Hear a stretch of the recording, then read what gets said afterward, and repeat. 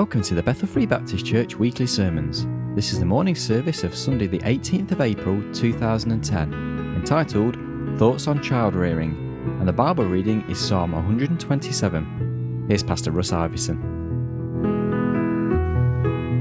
Might I invite your attention this morning to the 127th Psalm. Psalm number 127. Except the Lord build a house, they labor in vain that build it. Except the Lord keep the city, the watchman waketh but in vain. It is vain for you to rise up early, to sit up late, to eat the bread of sorrows, for so he giveth his beloved sleep. Lo, children are an heritage of the Lord, and the fruit of the womb is his reward.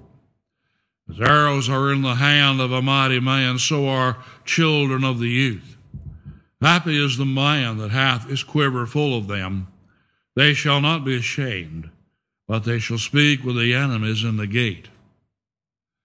We particularly would direct our thoughts towards verse 3. Lo, children are an heritage of the Lord, and the fruit of the womb is his reward. Lo is hina. It's the demonstrative pronoun, lo, behold, see. And here the author is commending our attention to what he is about to say. Children, he tells us, are an heritage of the Lord. Heritage being nachalah. It derives from the verb nahal, to initiate, to inherit. And nachalah is something that is inherited. It is an estate. It is a paternity, a patrimony, a portion, an inheritance. It's a possession. Gesenius defines it in context as a possession that is granted by Jehovah, the gift of the Lord. But interestingly, our word nachalah is also used back in 1 Kings chapter 21. In 1 Kings chapter 21, and there in verses 3 and 4, and Naboth said to Ahab, the Lord forbiddeth me that I should give the inheritance of my fathers unto thee. Ahab came into his house heavy and displeased because of the word which Naboth the Jezreelite had spoken to him, for he had said, I will not give thee the inheritance of my fathers. And he laid him down upon his bed and turned away his face and would eat no bread. And Naboth was prohibited from parting with the land that he had inherited. We see in Numbers 36, verses 7 to 9. But generally a heritage, an inheritance is governed by the terms that are set down in the will that grants the inheritance. God wants us to know that our children are a heritage that is entrusted to us for wise stewardship. And God gives us guidance in his word about how that we are to care for that inheritance, how we are to manage that heritage entrusted to us. And we have a ready contrast, a contrast between God's ways and man's ways. We read, for example, in verse 1, he says, except the Lord build the house, they labor in vain that build it. Except the Lord keep the city, the watchman waketh but in vain. Apart from following God's plan in raising a family, there is heartache and there is fruitless effort. A city of households not raised under God's precepts, under God's teaching, will not be secure, no matter how many watchmen that it has on the walls. You know, I'm minded. Stop and think of the headlines that daily buffet us in the news.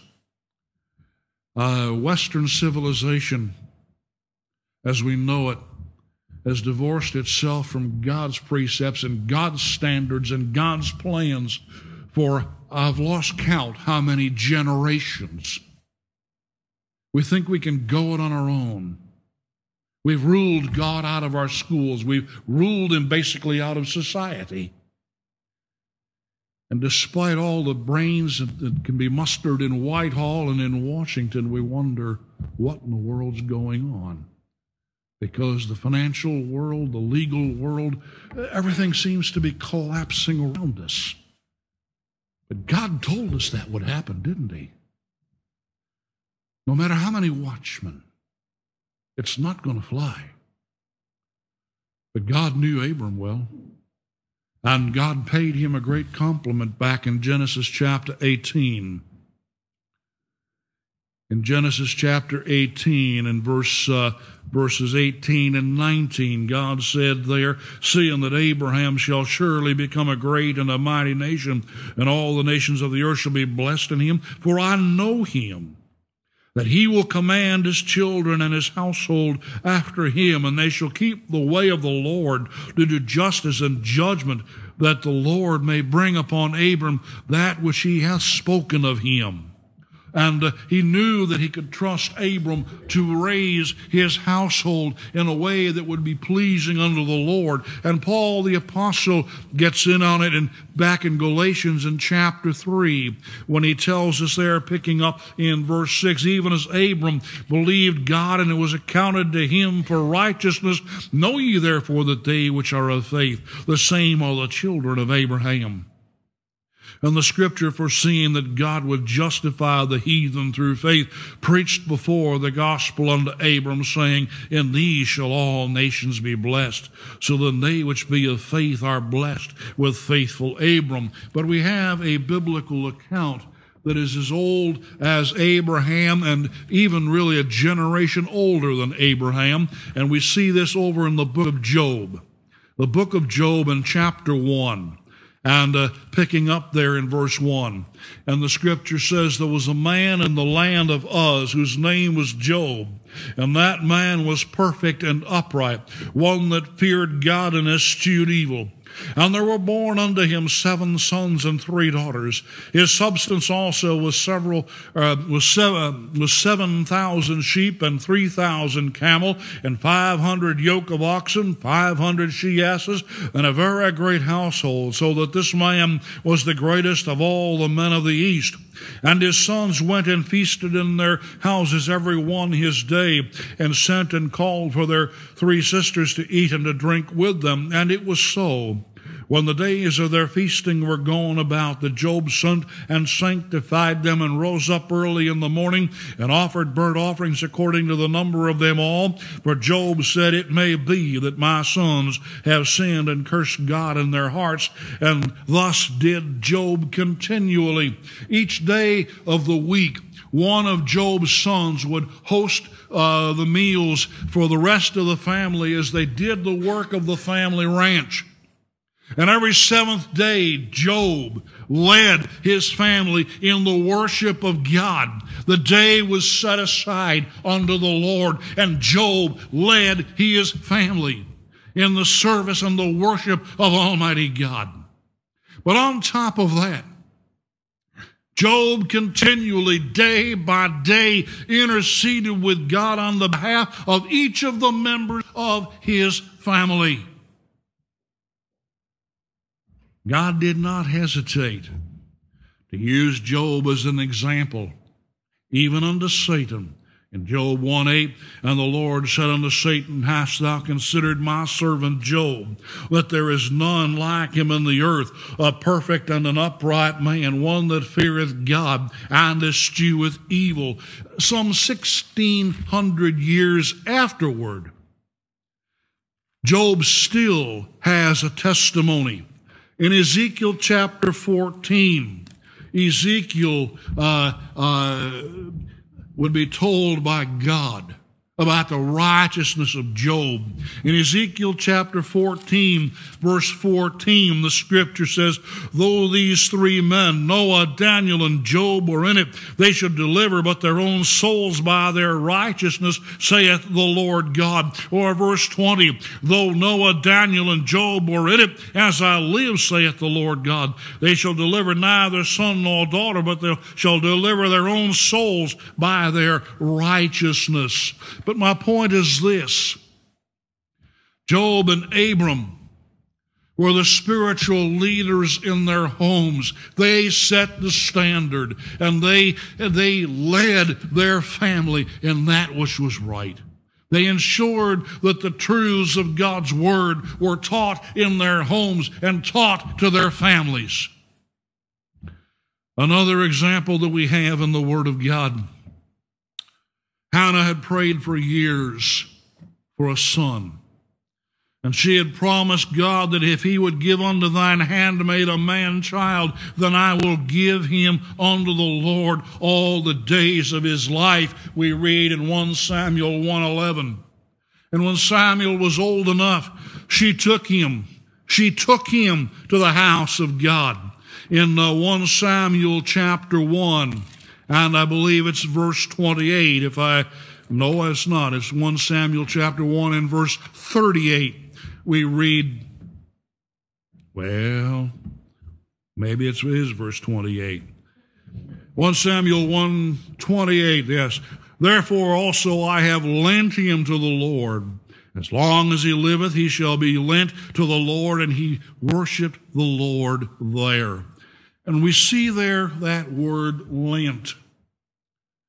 And it means that Hannah, and I'm borrowing from the scholarship of another, returned him, whom I have obtained by petition to the Lord. Hannah kept her word. And because Hannah kept her word, when God called Samuel, Samuel responded. Notice what the scripture says of him in 1 Samuel chapter 3, picking up in verse 19. And Samuel grew, and the Lord was with him, and did let none of his words fall to the ground. All Israel, from Dan even to Beersheba, from the northernmost outpost of Israel to the southernmost part, knew that Samuel was established to be a prophet of the Lord. And the Lord appeared again in Shiloh, where the Lord revealed himself to Samuel in Shiloh by the word of the Lord. We have a New Testament example that parallels Samuel. But before we look at that, I want you to see, please, a command that is given to us in Proverbs chapter 22 and verse 6. Proverbs chapter 22 and verse 6, and there God's word says, train up a child in the way he should go, and when he's old he will not depart from it. Train up is the command, shanak. It is to narrow, to initiate, to discipline, to dedicate, to train up. And this very word is used as the word dedicate back in 1 Kings chapter 8 and verse 63. 1 Kings chapter 8 and verse 63. And the scripture there, and Solomon offered a sacrifice of peace offerings, which he offered unto the Lord 22,000 oxen and 120,000 sheep. So the king and all the children of Israel dedicated the house of the Lord. And you have the parallel passage saying the same thing in 2 Chronicles chapter 7 and verse 5. But when Solomon dedicated the temple to God, the cognate word in the Aramaic is a word that might be familiar to many of us. It is the word Hanukkah, dedication. Ezra used that word in Ezra chapter 6 and picking up in verse 16. Ezra chapter 6 and verse 16, and the children of Israel, the priests and the Levites and the rest of the children of the captivity kept the dedication, Hanukkah, of this house of God with joy, and offered at the dedication, Hanukkah, of this house of God, 100 bullocks, 200 rams, 400 lambs, and for a sin offering for all Israel, 12 he-goats according to the number of the tribes of Israel. Dedication. They dedicated that new temple when they came back to the land from their Babylonian captivity. But the feminine form of the word Hanukkah is also Hanukkah, but the feminine form is used in Numbers chapter 7. Numbers chapter 7.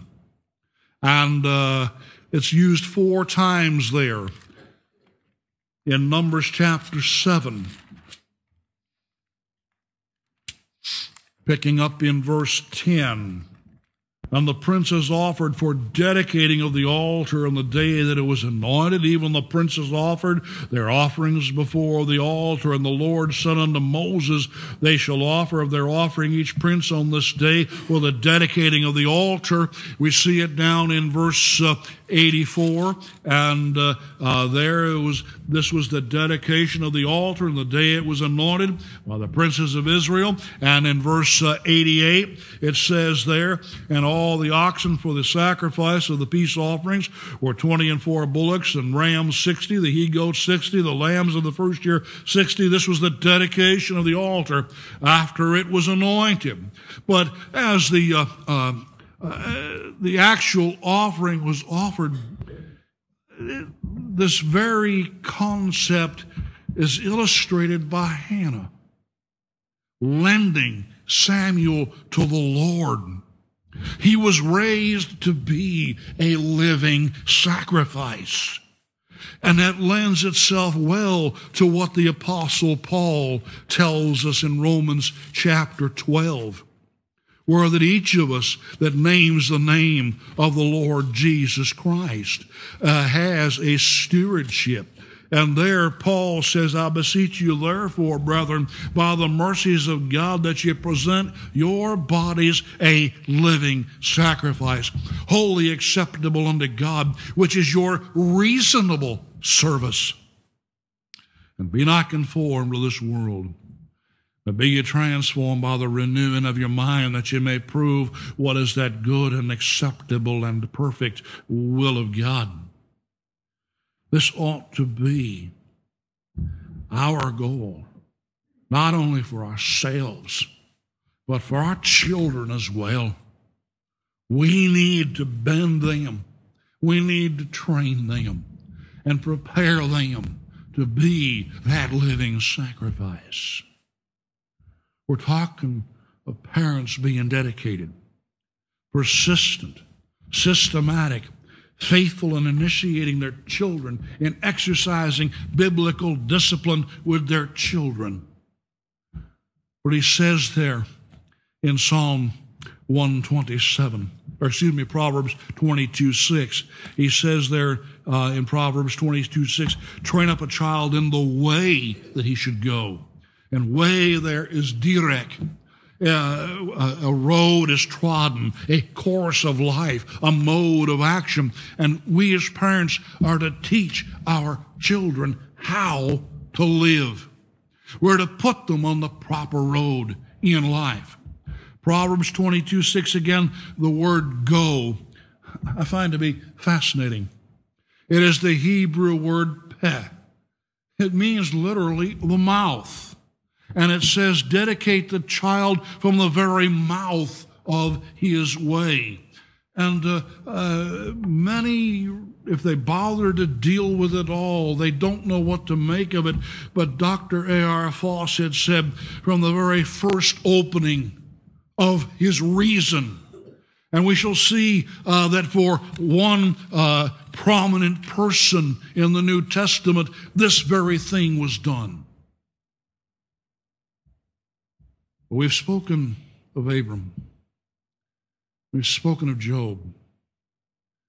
But then notice the precept that God sets down under the pen of Moses. In Deuteronomy chapter 6, picking up in verse 1, he said, "Now these are the commandments, the statutes, and the judgments which the Lord your God commanded to teach you, that ye might do them in the land whither ye go to possess it, that thou mightest fear the Lord thy God, to keep all his statutes and his commandments which I command thee, thou and thy son and thy son's son, all the days of thy life, that thy days may be prolonged. Hear therefore, O Israel, and observe to do it, that it may be well with thee, and that ye may increase mightily, as the Lord God of thy fathers hath promised thee, in the land that floweth with milk and honey. Hear, O Israel, the Lord our God is one Lord, and thou shalt love the Lord thy God with all thine heart, with all thy soul, and with all thy might. And these words which I command thee this day shall be in thine heart, and thou shalt teach them diligently unto thy children, and shalt talk of them when thou sittest in thine house, and when thou walkest by the way, and when thou liest down, and when thou risest up." The reason that our homes and our cities are no longer secure, we have failed to teach our children to love God and to fear his name and to reverence that name. But watch now what Paul would tell us in Ephesians and chapter 6. Ephesians chapter 6. And I thought Brother Chris was going to steal my message this morning in Sunday school. In Ephesians chapter 6, picking up in verse 1, "Children, obey your parents in the Lord, for this is right. Honor thy father and thy mother, which is the first commandment with promise, that it may be well with thee, and thou mayest live long on the earth.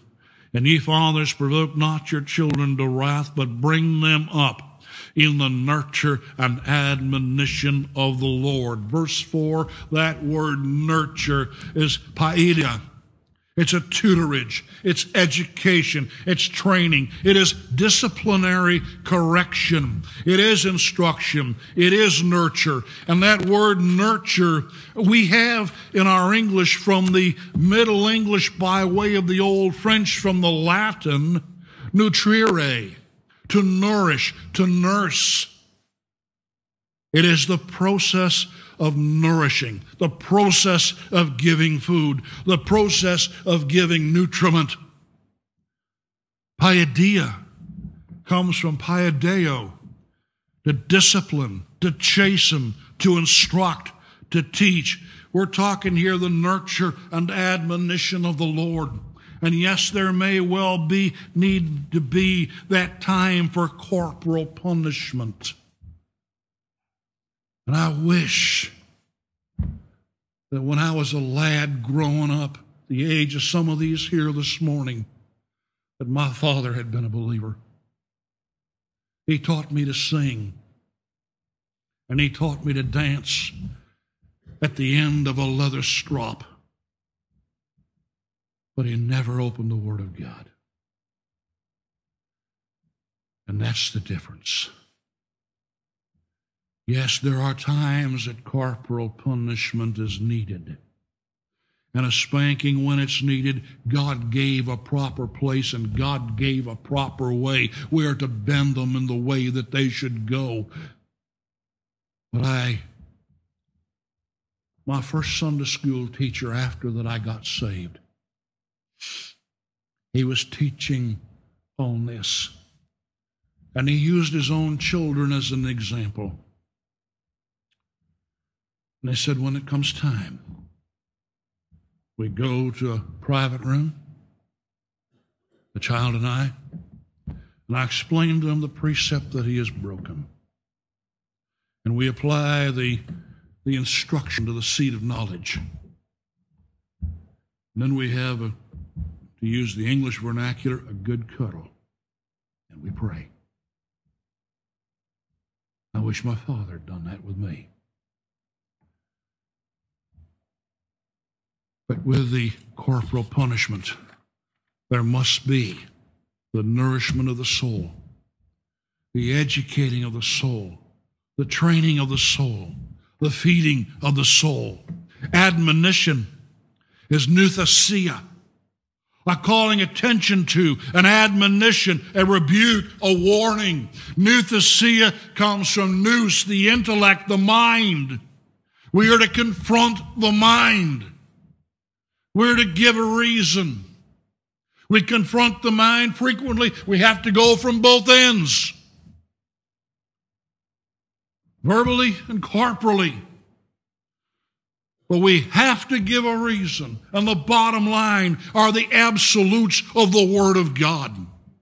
Proverbs 15:33 says, the fear of the Lord is the instruction of wisdom, and before honor is humility. Proverbs 1:7, the fear of the Lord is the beginning of knowledge, but fools despise wisdom and instruction. Or we find over in Psalm 119. Psalm 119, picking up there in verse 9, David records, wherewithal shall a young man cleanse his way? By taking heed thereto according to thy word. With my whole heart have I sought thee. O let me not wander from thy commandments. Thy word have I hid in mine heart, that I might not sin against thee. Or we see in 119, picking up in verse 1, blessed are the undefiled in the way, who walk in the law of the Lord. Blessed are they that keep his testimonies, and that seek him with the whole heart. They also do no iniquity, they walk in his ways. Or we see in verse 101 of Psalm 119, he says there, I have refrained my feet from every evil way, that I might keep thy word. Or 103, he says there, how sweet are thy words unto my taste, yea, sweeter than honey to my mouth. Through thy precepts I get understanding. Therefore I hate every false way. Thy word is a lamp unto my feet, and a light unto my path. Psalm 119, verse 165, great peace have they which love thy law, and nothing shall offend them. Or we see in verse 155, and he says, their salvation is far from the wicked, for they seek not thy statutes. We have, as parents, an incumbency. We have a a condition, an obligation placed upon our heritage to impart the Word of God to those entrusted to us. And the evidence is all around that there has been more than one generation that has failed to do so. But our New Testament example is introduced to us through the words of Paul. And Paul is awaiting execution at the hand of Nero.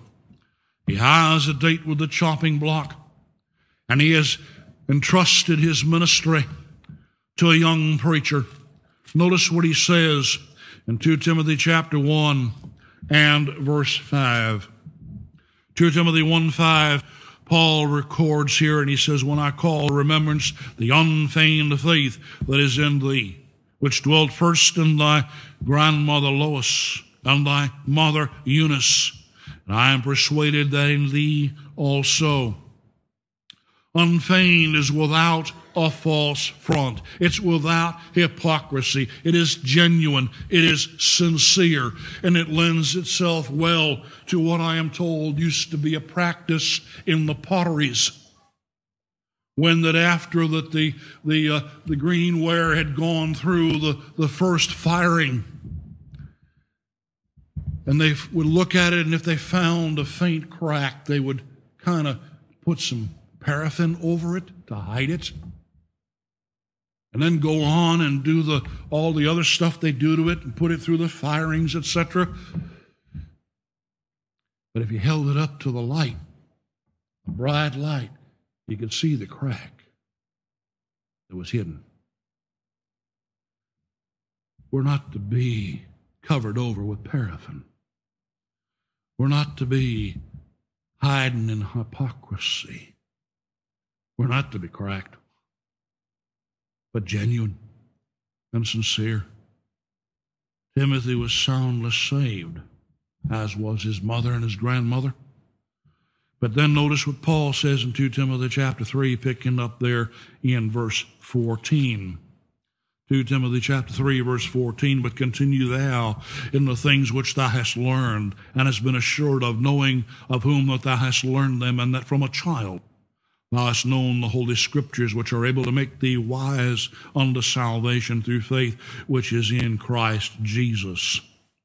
From a child thou hast known the holy Scriptures.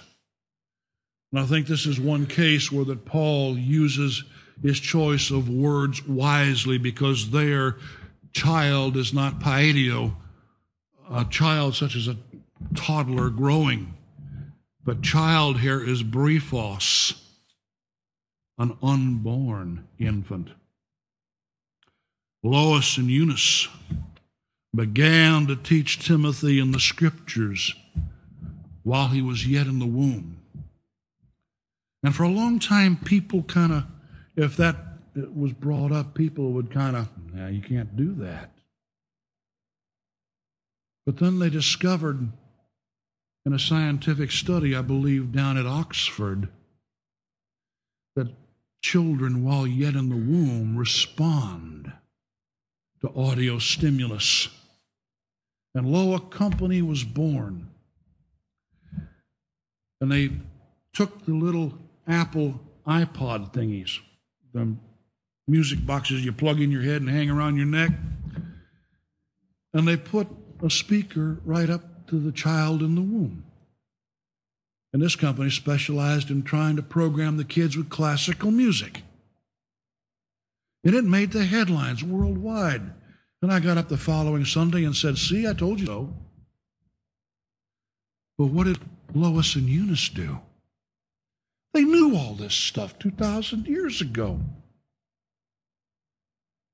And the first thing that Timothy heard while yet in the womb was his mother's heartbeat and his mother's voice. And you know, you stop and consider.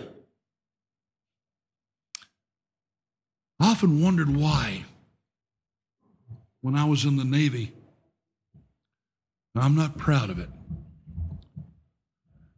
but one command I was at, I was known as the best cusser in the command. When I got to studying this, I realized I learned from my parents while yet in the womb.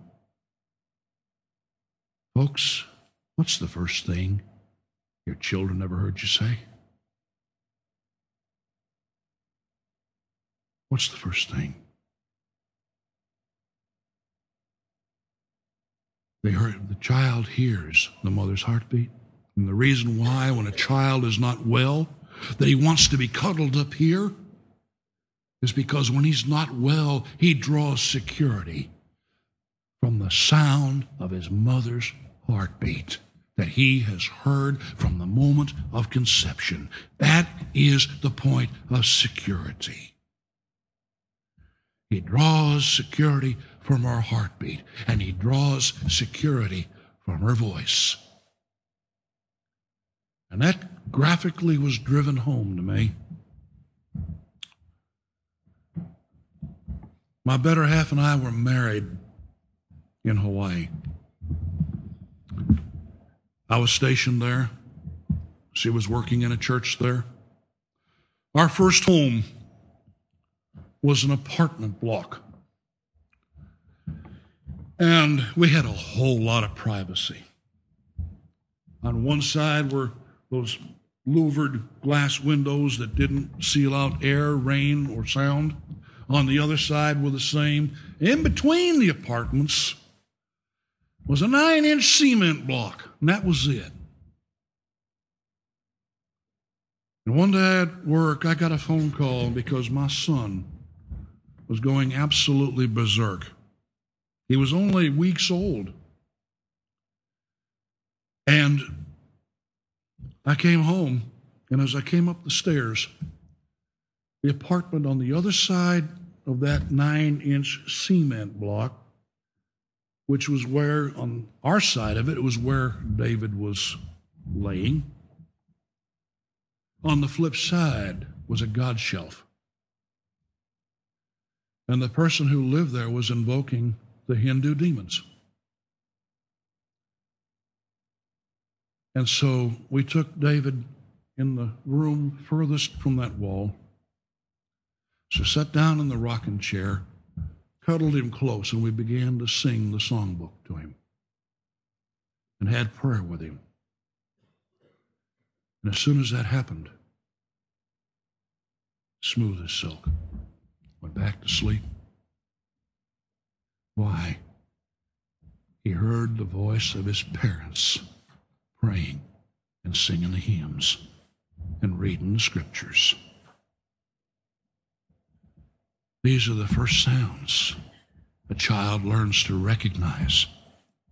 The very first things that Timothy heard were his mother and grandmother reading and praying the scriptures. After he was born and being nursed, he heard the praying and the reading of the scriptures. And it's those scriptures that brought Timothy to a saving knowledge of the Lord Jesus Christ. Paul says in chapter 3 of 2 Timothy, verse 16, all scripture is given by inspiration of God and is profitable for doctrine, for reproof, for correction, for instruction in righteousness, that the man of God may be perfect, thoroughly furnished unto all good works. From the very mouth, if you please, from the very opening of Timothy's reason, the very opening of his mind, he was instructed in the manner of life that he should lead. He was instructed in the Word of God while yet in the womb. He heard his mother and grandmother reading the scriptures. He heard them praying the scriptures. He received subconsciously the feeding of the Word of God, and he was bent in the way he should go. Lois and Eunice obeyed the admonition of the Lord through Moses.